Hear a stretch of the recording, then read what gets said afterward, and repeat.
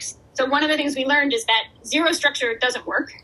And too much structure of you just have to be on a Zoom call for 6 hours and 20 minutes, and every once in a while the adult who's with you changes is also terrible. And what really does work is having a mix of interactive sessions and time when you do all see each other and time when you are doing your own work.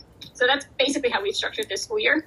Mostly, it's going to be teachers from your school, but not all, because as I just mentioned, there's this staffing challenge of how do you actually teach that many kids, right? If you need your whole staff to teach the people who are there in person, who's teaching the kids who are going remote? And similarly, if your entire staff got an accommodation for a medical issue, then great, you can teach the remote kids, and who's teaching the in-person kids. And so it's not the case that every teacher you encounter will necessarily be a teacher from your school, but in the main, it'll be teachers from your school.